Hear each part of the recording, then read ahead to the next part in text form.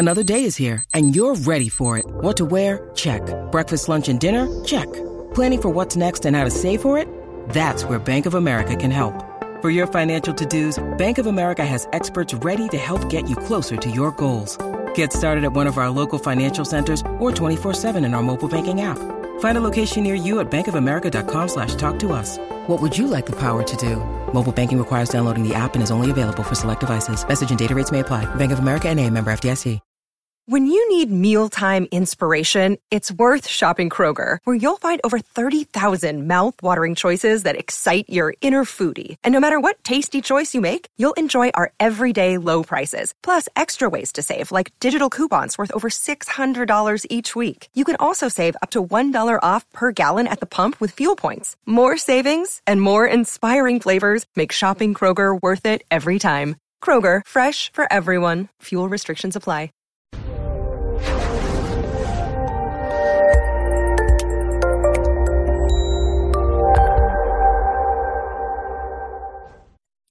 This episode was pre-recorded as part of a live continuing education webinar.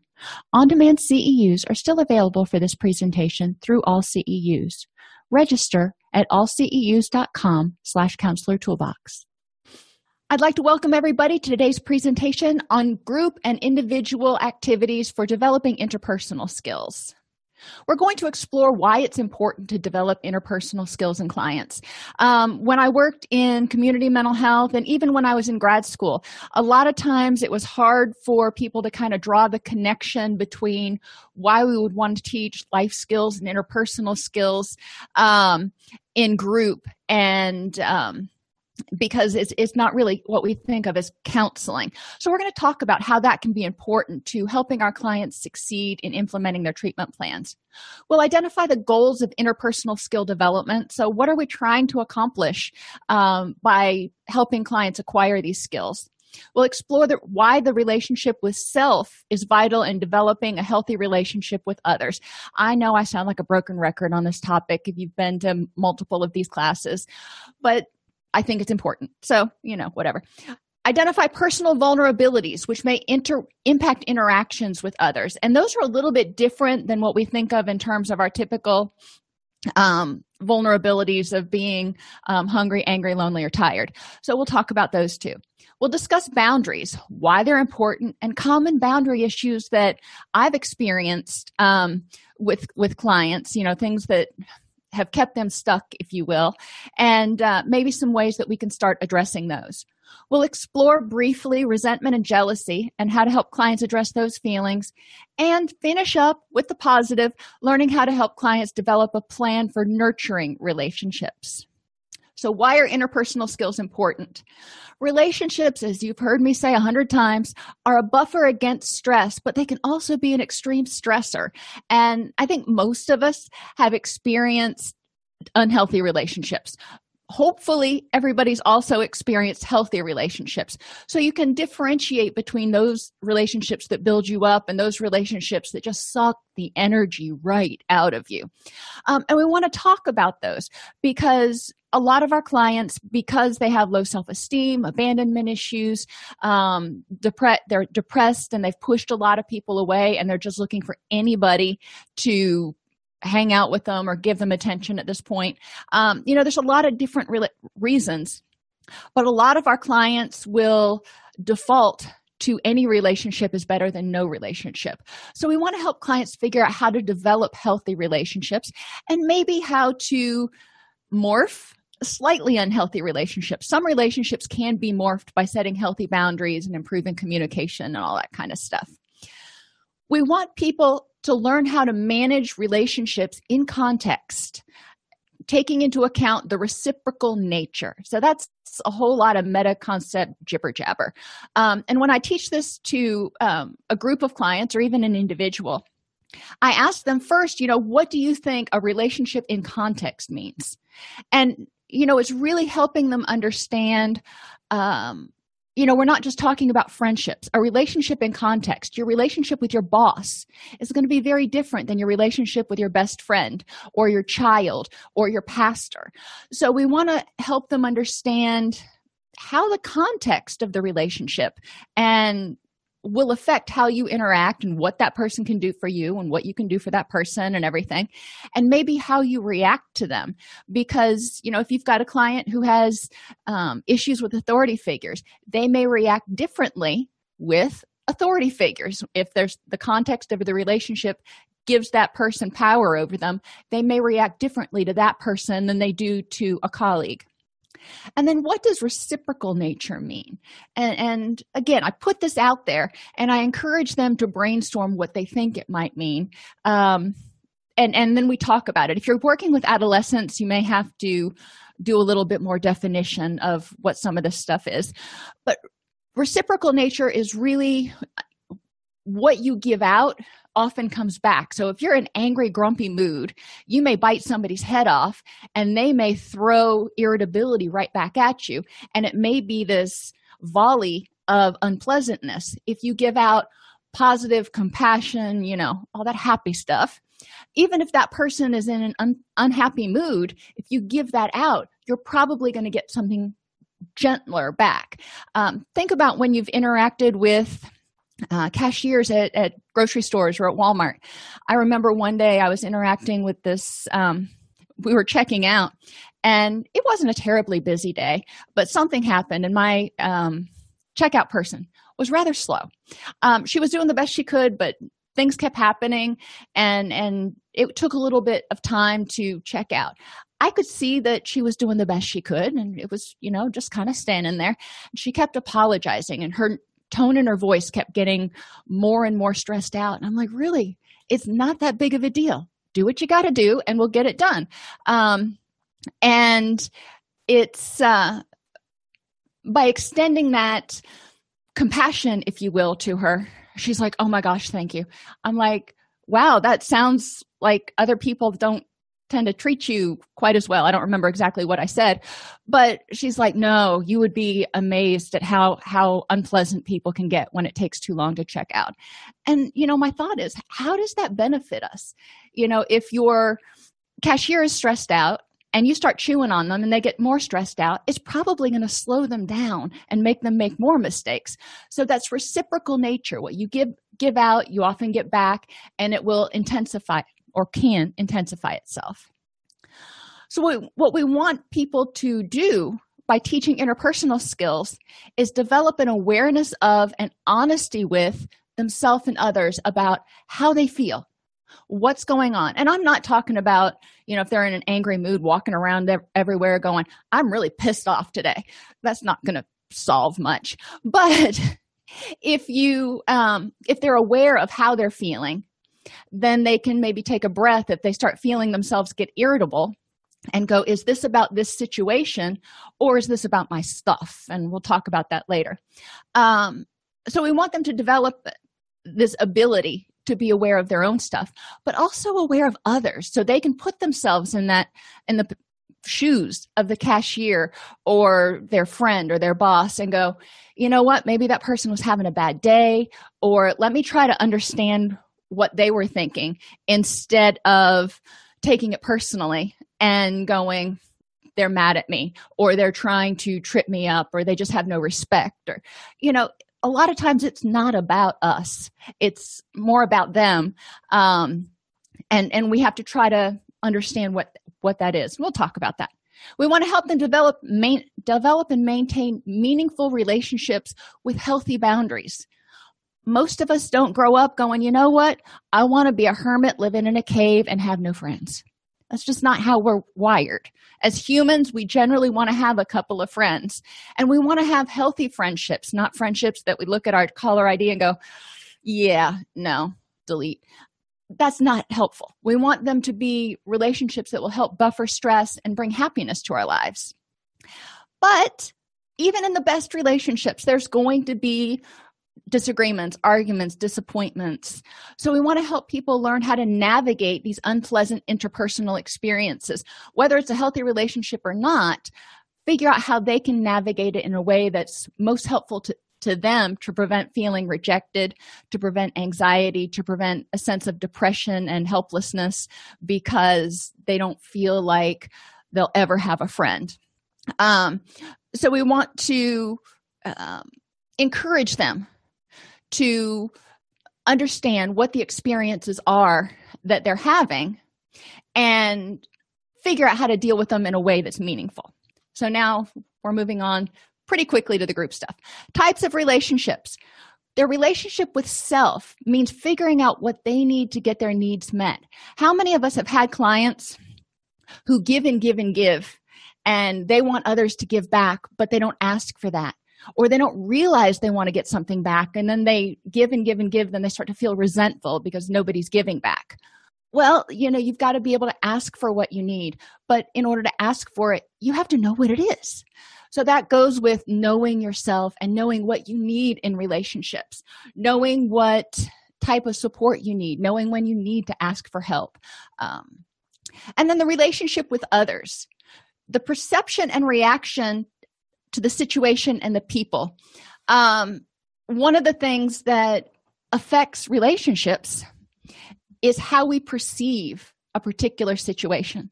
Think about a client. You've never met a client from ever. And she walks in and maybe she didn't have time to take a shower. She looks like she, just threw on the first thing that she found on the floor when she rolled out of bed and comes into your office and sits down. And it's like, okay, I'm here. Now, what perception might you have from that? And you can glean a lot of different, depending on your perspective, you can glean a lot of different things. Some people may say she's not motivated. Some people may say she was, too depressed and struggling, or too anxious and struggling, and it was all she could do to muster the energy to get there. Some people would say it was disrespectful and she's not motivated to be in treatment. So our perception of what's going on may affect our interactions with people. I think I would interact differently with someone who I felt was doing their very best, but they just barely made it, versus somebody who was, didn't care about the appointment, was running late, was being self-centered, not necessarily disrespectful. It wasn't just about me. It was about them not wanting to be there. I might approach those two people differently. So it's important to check our perceptions ahead of time and make sure we have evidence for those. And, the same thing for our clients, based on people's appearance and or like where they work. The people at the DMV get a really bad rap. I've met some nice people who work at the DMV, but when you think of somebody who works at the Department of Motor Vehicles, you often think of somebody who works at a sloth's pace. I mean, not even a snail, at a sloth's pace, doesn't like their job, is generally cranky. And that's just a generality. That's that we have. And so encouraging people to check that at the door and look at the person and say, what is my perception based on my prior experiences telling me about this person? And, what is my perception in reality right now? Because what happened in the past may not be happening now. So in group, I have clients explore how perceptions can be automatic. We'll start out, I'll show pictures of a cop. What do you think about this person? And some people, most people have a perception of what a cop's going to be like based on their interactions. I came from a family of cops, so I have a very different perception than a lot of people. And then we'll go through and do maybe a priest or a pastor, and then an attractive 30-something. I usually use 30-something because in my groups, people are anywhere from 25 to late 40s. So 30-something is not out of the realm of possibility for them to find attractive and desirable. I wouldn't show a 12-year-old or something. That would be weird. So what I'm encouraging them to do is look and say, I see this person, and these are the people we see as models. Well, often they're like 20-somethings, but and people use them as models to communicate a message. So encouraging people to look at it, and if they see this attractive 30-something, they may think this person has everything. They've got it all together. They're happy. They, have everything that I want. And then we can start looking at, well, what's the evidence of that? And then I move on to showing someone who's homeless. and maybe someone kind of with their pants sagging, maybe looking like they're wearing gang colors or something, something that can help you see a more negative connotation. And I don't like sagging pants. I'm old, so I don't like sagging pants, but I have interacted with people who that's the style, that's how they wear their pants, and they're very nice people. It has nothing to do with who they are. So the whole point of this is to help people start seeing how much they read into situations before they even know what's going on.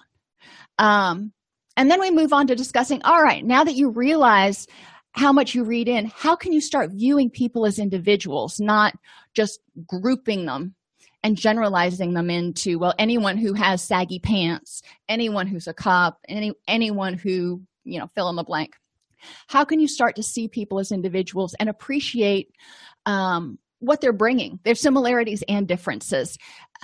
And then we may move into talking about times when seeing people, when they've tried to generalize and lump people together and stereotype someone, and they found out that, wow, that didn't fit at all. So that can make an interesting group to start helping people see perceptions.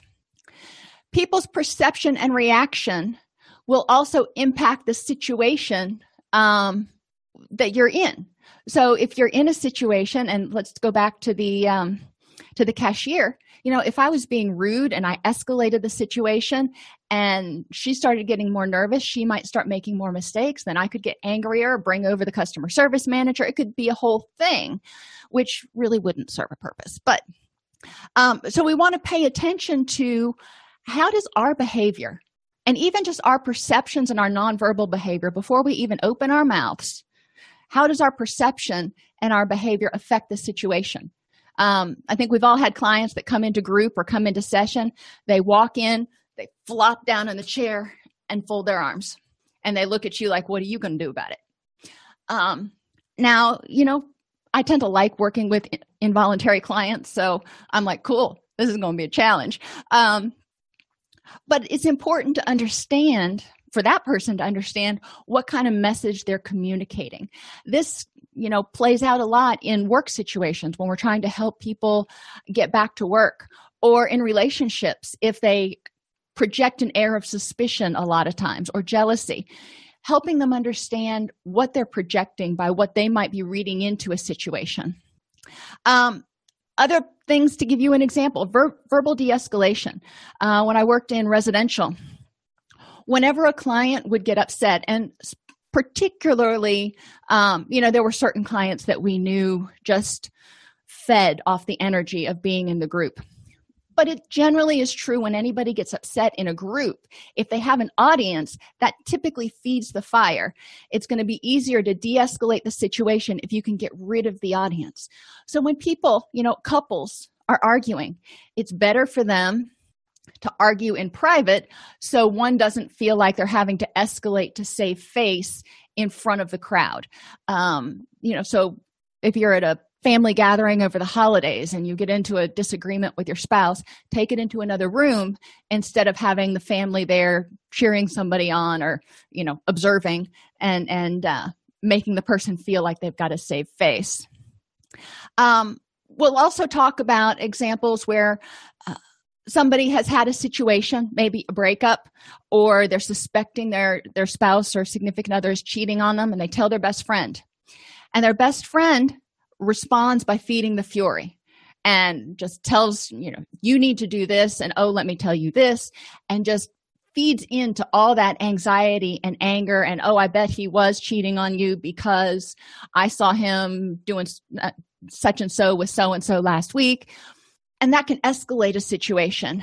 Whereas if that same friend would have said, well, let's see how we can figure out whether he's cheating on you or not, that may have resulted in a whole different outcome. Another example is being mad at your boss, your spouse, or your best friend. We probably express all three of those very differently. When you're mad at your boss, you're probably going to bite your tongue. Most cases you're not going to bite his or her head off because you're mad at them for something. Your spouse, on the other hand, because of the context of that relationship, because it's a more intimate relationship, A lot of times we tend to be more free with our expression of displeasure. Now, I'm not saying it's appropriate to just like really ream out your spouse, but you're probably going to be more likely to do that with your spouse or your best friend than an authority figure. Another example we talk about, and I use these different examples because I really want people to see how different contexts and different people can affect the situation. When our clients are depressed or generalized anxiety disorder, whatever, if they have significant others who just tell them to suck it up and get over it versus someone who's empathetic, when you interact with that person and that person's reactions to you, if they tell you to suck it up and get over it, you may get angry and you may push them away, or you may start feeling bad and questioning yourself. Versus if they're empathetic, you may feel supported and have a little bit more energy or desire, motivation to try to keep doing what you're doing to get better.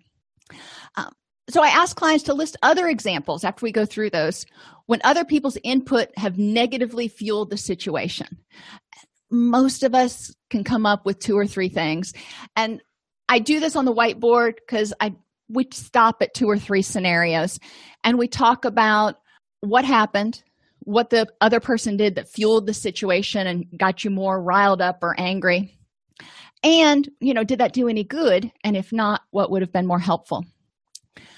And then we finish up the group, because I always like to end on a positive note, because this is what we're moving for. Examples when other people's input have helped you feel supported. So when have you talked to somebody and shared a situation or, whatever's going on, and you came out of it feeling like you were understood and supported? Now, my boss used to do that, my old boss, and I love him. I don't know how he ever did it, but I would go into his office and I would just be furious. And I would sit down and I'd be like, Richard, something's got to change. And I would tell him what was going on. And I would propose a couple of solutions. And he'd say something like, yeah, it sounds like something needs to change, and, somehow during that course, I would de-escalate because I felt like I was being heard. And I would walk out of his office. I'd get about halfway down the hallway feeling I've been heard, things are going to change. And then I'd stop and I'd be like, wait a minute, nothing changed. All he did was paraphrase me.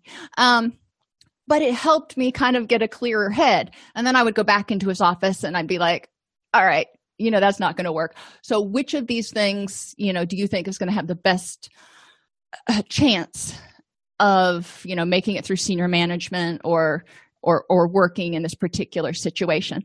But it was interesting how the situations were different, and just feeling heard. And for a lot of our clients, that's all they need. Before you can be honest with and effectively interact with others in a way that meets your needs, you need to know how the situation and prior experiences are impacting you. So I have clients list different situations and prior experiences that they think impact them. Are there certain authority figures that you have either a positive or negative relationship with? Like I said, I came from cops, so I tend to have a positive relationship and a positive view of law enforcement. Work, when you walk into a certain type of situation, or even, some people hate hospitals. When you walk into a hospital and you smell that hospital smell and you hear the hospital sounds, how does it impact you?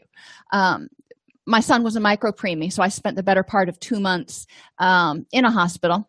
So I started to develop a pretty benign response to hospitals. I don't have the same response of every time you go in there, somebody's dying or dead or, mortally wounded or something. But that's me. That's how I react to hospitals. And it's important for people to understand what their triggers are. Loud, chaotic environments. If they're in one of those environments and it tends to be stressful for them, especially if they've got a history of PTSD or they've been, in law enforcement or something. If they know that, then they know that, they might tend to be a little bit more snippy or snappy at people because they're already kind of stressed. Silence at night for people, who, for one reason or another, have fears of being vulnerable at night can be threatening. When I was in college, I worked over one winter in one of the dormitories, and it was abandoned. And, everybody had gone home, and it was up to me to just check everything, make sure the heater was going, and do all that kind of stuff. And big building, it was 9 floors, big windows, floor to ceiling in the lobby area. And one night I got this idea, just to be snarky. I wrote red rum in the dew on all of the windows. Freaked myself out. Just going back to the movie The Shining triggered that memory in my head. I didn't come out of the room for the rest of the night. But and some people find that something like sleeping alone can also trigger negative self-talk because they feel like if they don't have somebody sleeping with them, then they're worthless. So we want to look at what's going on in your current experience that is affecting you and what you need. And clients need to know that they can trust themselves to accurately identify their needs and respond in a way that meets them. Someone with low self-esteem may seek relationships just for validation, whereas someone with high self-esteem may seek relationships for relationships. They don't need validation, so they can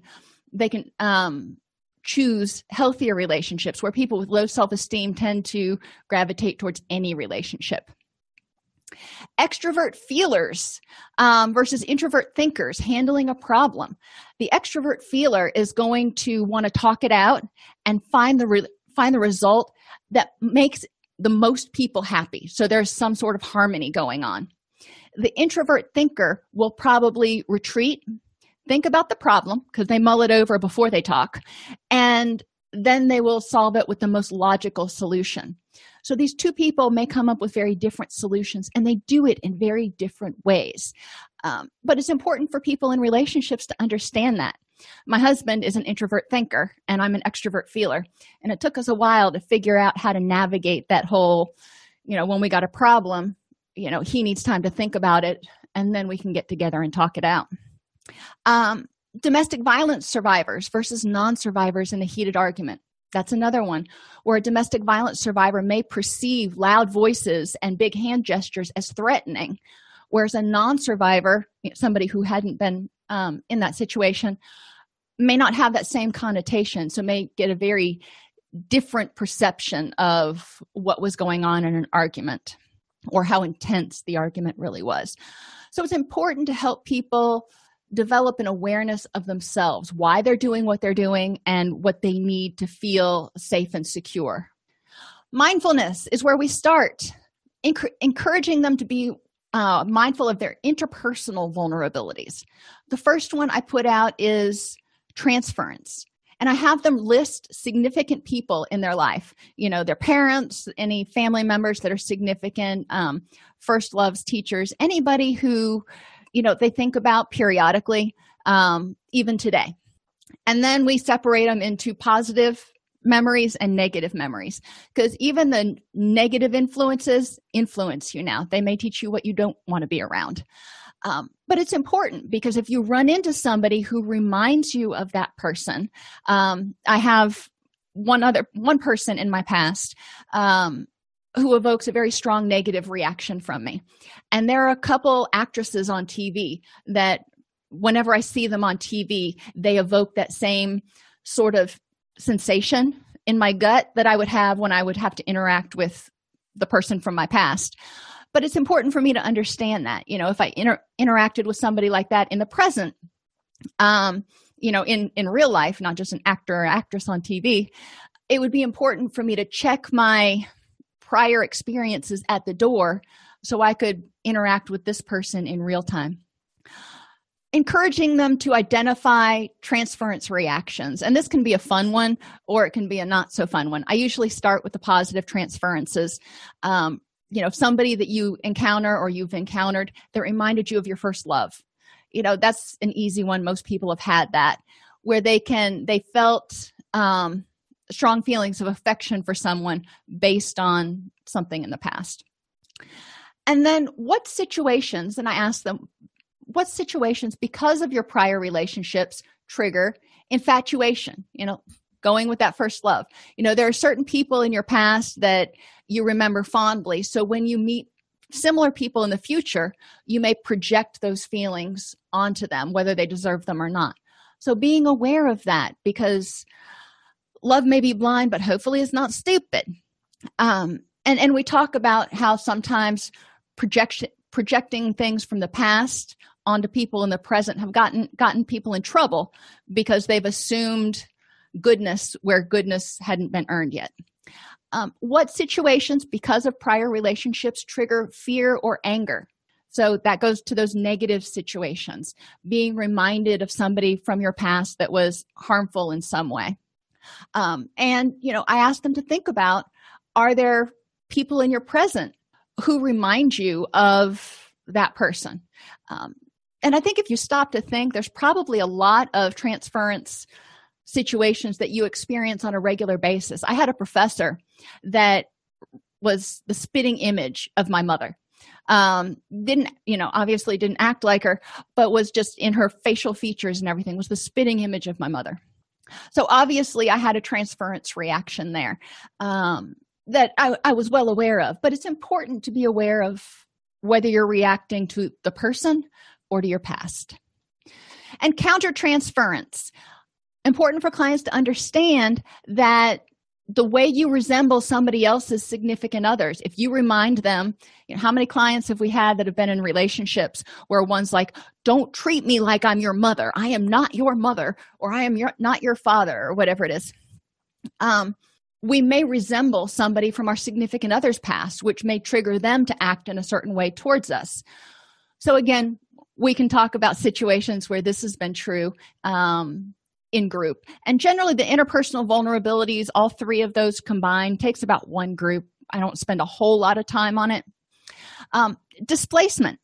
How can you differentiate between an accurate, that is in the present reaction, and a displaced reaction? And we talk about that for a while. Identify one time where you've gotten angry at somebody because they were a safe target. And actually, I asked them to identify 2 times. You were angry at your boss, or you had a bad day at work, but you came home and you took it out on your roommate because they left the cap off the toothpaste or something minor. That's one of those things I want them to start being aware of, because when it happens habitually, it can impact their current relationships. How can you prevent this in the future? So if you know you've had a bad day, then check in yourself before you even walk in the door, or when you walk in the door saying, you know what, I had a bad day, I need some decompression time, can be helpful to preventing your roommate from becoming a convenient target. Encouraging people to identify their own needs. What are my needs, and how is this situation affecting them? Because our needs vary from situation to situation. When you're at work, you have different needs than when you're at home versus when you're in the middle of Walmart. So it's important to understand what your needs are in the moment and how it's affecting you as a person. If you're feeling frustrated because you can't figure out where they moved the broccoli to, that's going to require something completely different than if you're feeling frustrated because you haven't gotten a raise in 6 months. So encouraging them to figure out if they're acting from a reaction-driven autopilot fight or flee versus goal-driven. So if I can't find the broccoli and I just get angry and irritable and snippy, well, that's not going to solve anything. But that is my fight or flee sort of reaction coming out. Goal-driven would be to find somebody who might know where the broccoli is and ask them. And yes, I do love it when clients have that aha moment when we're going through an activity and they're like, that makes sense. Awareness of your temperament and the temperament of others can improve communication and reduce stress. So just real quickly, some of the highlights. Extroverts need activity and they talk while they think. This is one of the most annoying things for introverts who tend to need quiet time and then think and then talk. My husband, when he's got a problem, he will come home, he'll go out on the porch, he'll sit down, and he'll just need quiet time. And then he'll come in and share. Me, I come in, I set my purse down, I'm like, oh, let me tell you.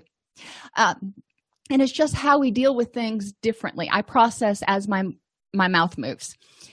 Sensors need details and concrete data points and can put it together as they go. Whereas intuitors need the bigger picture. And again, it irritates him because he can watch a movie. He can just pick something on Netflix and start watching it.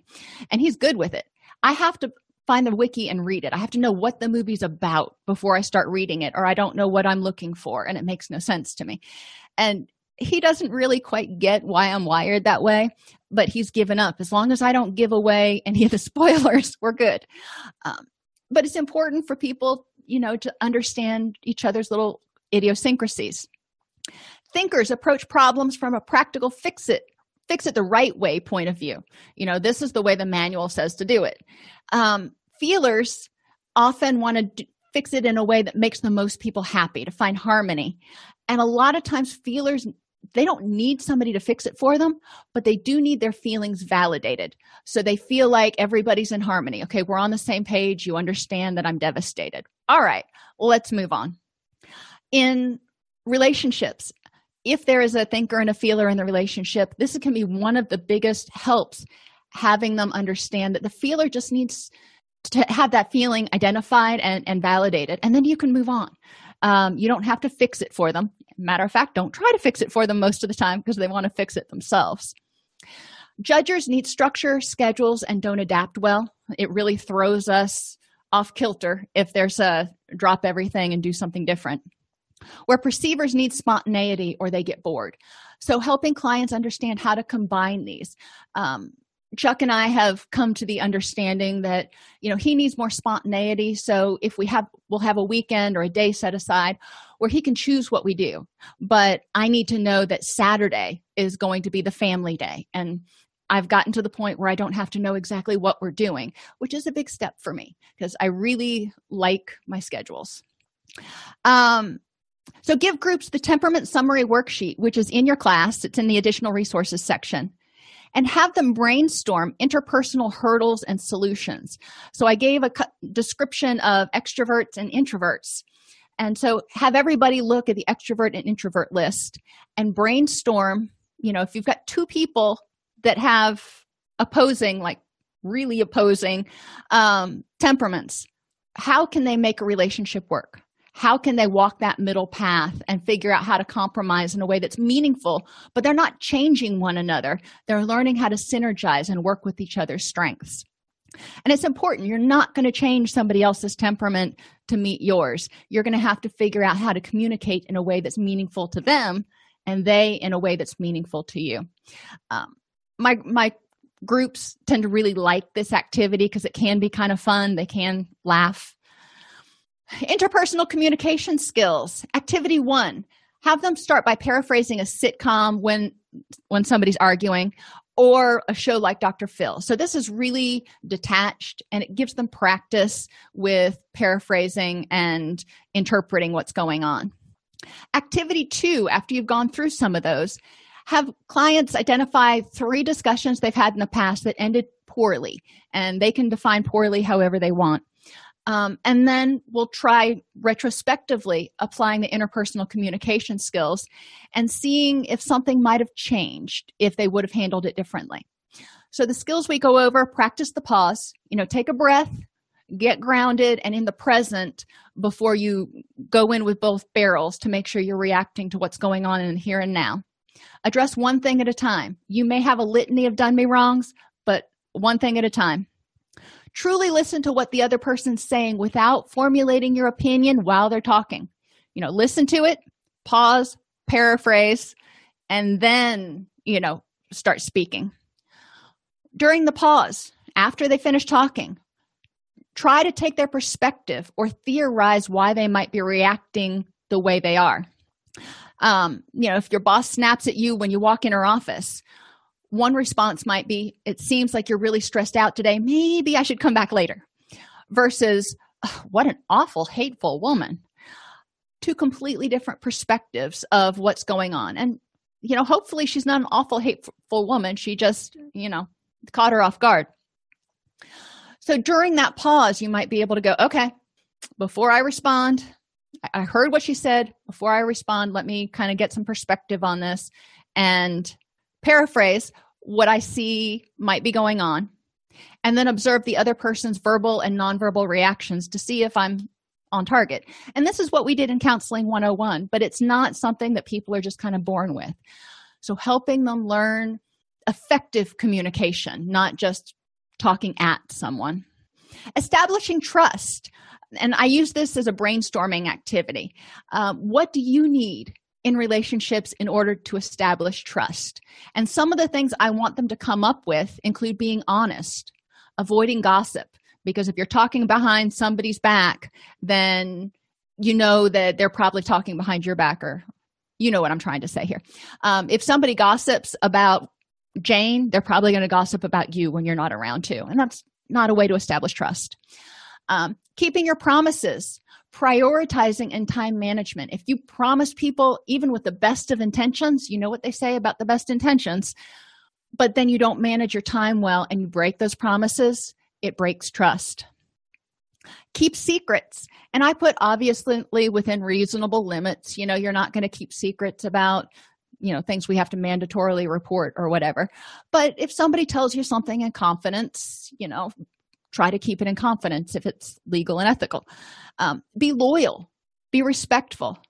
Don't take advantage. A lot of our clients tend to get in relationships where they're constantly giving and they're getting nothing back. So it's an imbalanced relationship. And I talk to them about the teeter-totter. And if they have a question about a relationship, we'll actually I've got a balance scale in my office, and I use Legos because they're the same weights. And I talk about each thing that you've given this person or done for this person in the past 6 months, and then each thing that person has done for you or how they've been there for you in the past 6 months. And ideally, we want that balance scale to be equal. And I want them to see the differences. And if it's not equal, then we want to talk about what needs to change or why that's happening. And then gullibility. If you have a friend that takes advantage of you just because you're gullible, that's not really much of a friend. So don't take advantage of people just because you can probably convince them to do anything you want. And apologize when you make a mistake. So when we brainstorm, these are the things that I want them to come up with, as well as anything else they have to offer. When we talk about boundaries, I introduce these boundary examples and have clients discuss how weak boundaries contribute to their stress and hurt their relationships. So boundaries, I explain, are like dividers between you and others. There's the wall boundary that keeps everybody out all the time. And generally, we don't want that, with very few exceptions. I mean, there are some boundaries that we have that we just don't want anybody to ever cross. Those are our walls. Then we have some boundaries that we will let certain people in and certain people not so much. Those are our windows. And then we have other boundaries that, we set, but we often are willing to compromise on those. And if you remember the show WKRP in Cincinnati, they didn't have real walls in that office. They had tape on the floor to mark walls. And that's kind of the boundary we're talking about there. It's something someone can easily cross, and it's okay for them to easily cross it. So the boundaries we talk about. If someone's mad at you, do you have to feel guilty? A lot of us are taught that, yeah, you do. If you don't feel guilty, or if somebody's mad at you, you might be rejected, so you should at least feel fearful. So we want to talk about how it's okay for people to be mad in general, or even mad at you if you did what was right. Sometimes we make people mad because we can't help them when they need help moving, or we do something to assert our own boundaries. And sometimes we will ask people to do something and they'll say no, and we'll get mad. And that's okay for us to feel mad for a minute. So helping clients understand that setting feeling boundaries are okay. If someone doesn't like you, it doesn't mean you're unlikable. It just means that person doesn't like you. And we'll talk about, who do you know that everybody likes? I mean, everybody. If someone asks you to do something, you don't have to say yes. Just because someone thinks you should do something doesn't mean it's the right choice for you. If somebody says you really should take that job, or you should go out with Sam, or whatever, take it under advisement. But just because somebody thinks it's right for you doesn't mean you think it is. and that's okay. You can have your own opinions. Just because someone is unhappy doesn't mean you have to be. If you grew up in an enmeshed family, a lot of times, especially in an addicted family, you felt however the addict felt. So if that person was having a bad day, nobody better be laughing. It's also true with over-empathizing. If you have someone, and as clinicians, we empathize all day long, but when you over-empathize, it's almost like you get stuck in that feeling with the person and you can't get out of it. If you have a different opinion, it doesn't mean mine is wrong. So these are all boundaries that we talk about. And then we go back and talk about each one in terms of, if you didn't respect this boundary, if you changed your opinion just because somebody told you you were wrong, even though you thought you were right, how might that hurt your relationships? How might that hurt your self-esteem? Have the group create their own Bill of Rights. And I'm not going to go through each of these. I just want them to brainstorm. And each side, I have the right to my feelings, my reactions, as long as they don't hurt others verbally or physically. Verbal attacks are not okay either. My opinions and thoughts to be heard and respected, to say yes or no to requests, to limit contact if a relationship feels destructive, and to have other friends and interests. You don't have to be the center of my world at all points in time. So that's the I have the right to. But I encourage them to write the I have and you have so they can see that other people have rights in relationships too. And they can refer back to this when they start having any relationship challenges. Encourage clients to describe differences they have with their friends and how they can synergize. Because we all have friends that are a little bit different. So it's important for them to understand that differences don't mean you can't get along. It just means you have to figure out how to make it work together.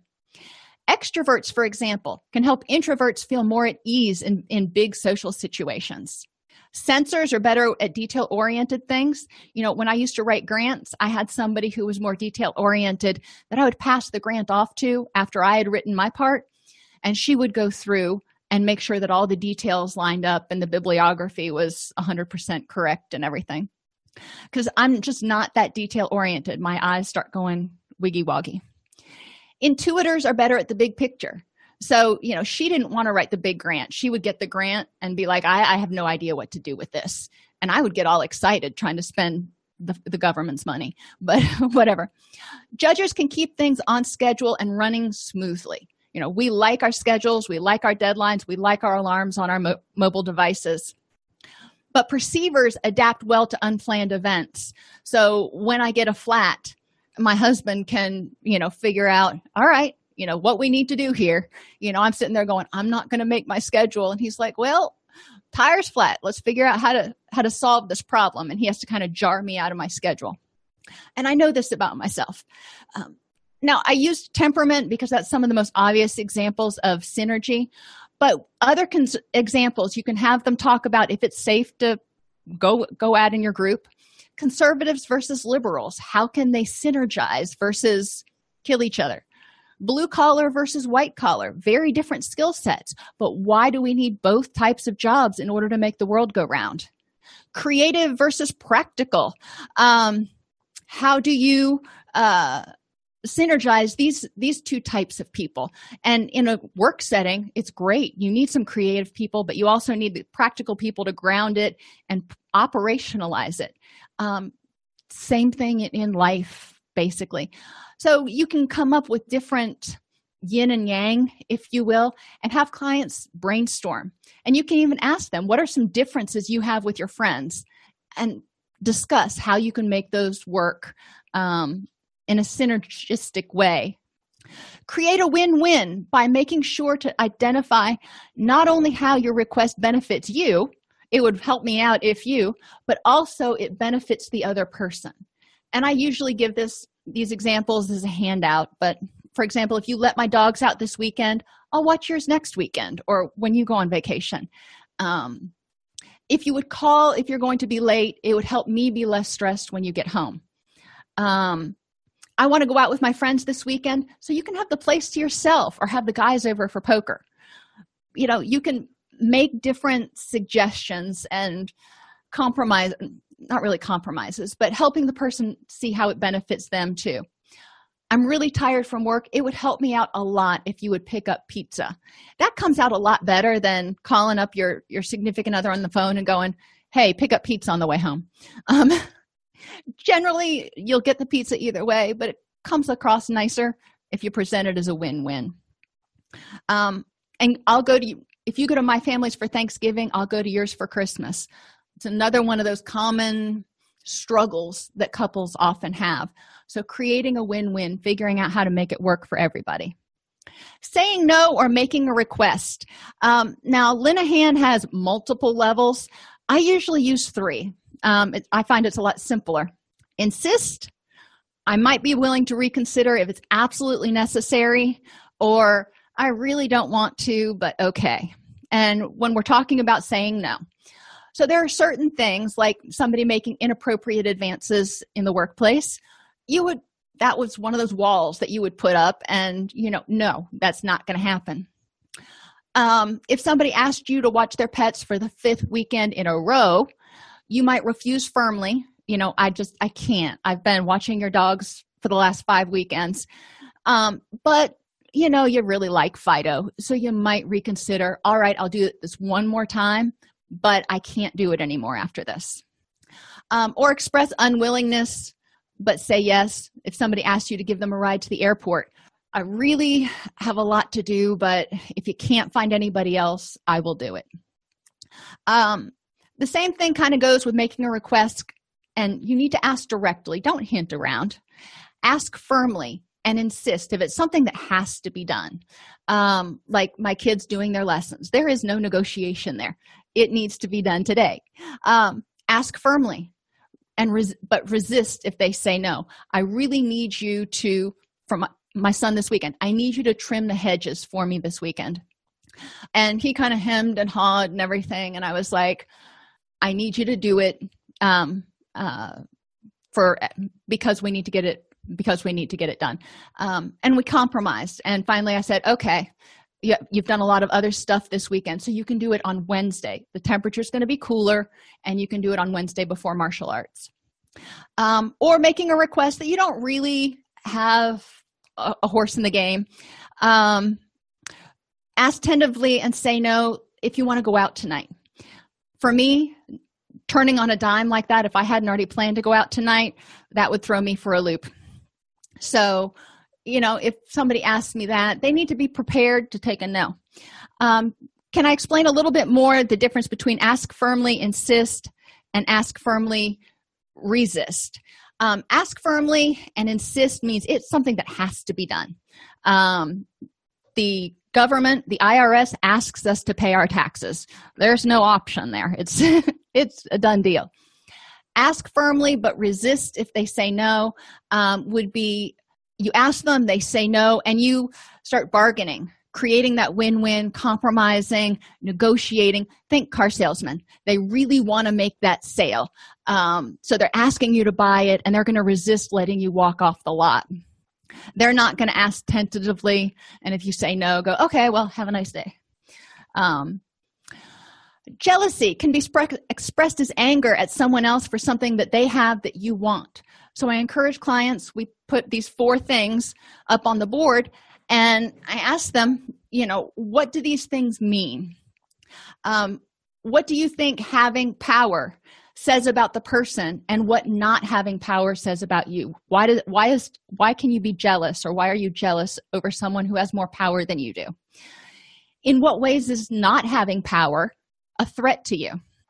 And then I want you to give me specific examples of when someone else has had power and you've been jealous, and tell me, was it a threat based on actual facts? And think about, what did they have to do to get that power? And is it worth it to you? I mean, there are people who are really successful in business, but they had to work 100 hours a week for, 10, 15 years, and they had to sacrifice time with their family and time at hobbies and other things that I haven't been willing to sacrifice. So maybe they have more power in a bigger company, but they may not have some of the other things that I attribute to a rich and meaningful life. So we go through those questions one at a time, for each of power, money, attractiveness, and spouse or significant other, because these are the four areas that jealousy often comes up. Resentments. I encourage clients to identify 3 things you hold on to resentment for and apply the questions that we're going to talk about. So think about 3 things you're holding on to resentment for. Resentment can be thought of as anger at someone else for something you feel they should have done and didn't, or should not have done and did. Remember that resentment is another response to a threat. So what do you think that person's behavior says about you? So if somebody canceled plans at the last minute and you resent them for doing that, what does that behavior say about you? Maybe that you think it says you're not important, that you're being disrespected. In what way is this behavior a threat to you? Do you feel like maybe it means that person doesn't respect you and is abandoning you? Is this a threat based on actual facts? Or maybe they canceled plans at the last minute because their car actually did break down, or some other intervening factor. So what other factors might have contributed to the person's choice that might inform our decision about whether this is worth being resentful over? Nurturing relationships. Encourage clients to learn about the other person's temperament, because that is so important to effective communication, and learn about their love language. And I say be aware of extremes, because if somebody needs constant words of affirmation, that's kind of going to alert your spidey senses that they may have some underlying self-esteem issues that they need constant validation. But, within reason, what helps people feel loved and supported and cared for? Words of affirmation is one. So saying kind words, leaving little notes here and there can go a long way with certain people. Acts of service, doing things to just help them out because you think it would be nice to do. Receiving gifts. Some people like gifts. I'm not big on gifts. That's not mine. But so it's important for people to understand that not everybody is big on getting gifts. Quality time. Spending quality time together, and you got to define what that means. Sitting on the couch watching a football game may not be quality time for you. It is for me if it's a Gator game, but I digress. And physical touch. Is this a way to communicate affection and support and love? For some it is. For some who didn't grow up in a touchy-feely family, it may not be. It may be kind of annoying. So talking with them about what they perceive, how they express love and affection. Know about their interests. And once you figure these out about your significant others, and I say others because it's not just your spouse, it's your kids, it's your friends, etc., then figuring out how to work these into your day-to-day relationship activities. I encourage the clients for homework to identify the temperament, love language, and interests of all the significant people in their life. And then the next session when they come back, we discuss how this information will be used to nurture their relationships. So how can they start giving words of affirmation more frequently? Texts, little sticky notes, what are they going to do? You can also put flip chart sheets around the room and brainstorm how to speak the love languages, because sometimes people, they hear acts of service, they're like, well, I don't really know what I would do. So get everybody involved to figuring out how to give acts of service. Nurturing relationships also involves compromise and communicating in a meaningful way. And that means so both people feel heard and understood. Interpersonal interactions combine all aspects of yourself with the aspects of the situation. Many clients never developed healthy boundaries or even awareness of what they wanted and needed and the impact of situations on them. So they're just kind of floating on autopilot. Healthy relationships help clients get their needs met and reduce stress, and help them appreciate differences while giving and getting respect. Alrighty, everybody, thank you very much for being here today, and I will see you on Thursday. If you want to stick around for the Q&A, I am here for you. Otherwise, I look forward to seeing you next time. If you enjoy this podcast, please like and subscribe either in your podcast player or on YouTube. You can attend and participate in our live webinars with Dr. Snipes by subscribing at allceus.com/counselor toolbox. This episode has been brought to you in part by allceus.com, providing 24/7 multimedia continuing education and pre-certification training to counselors, therapists, and nurses since 2006. Use coupon code Counselor Toolbox to get a 20% discount off your order this month.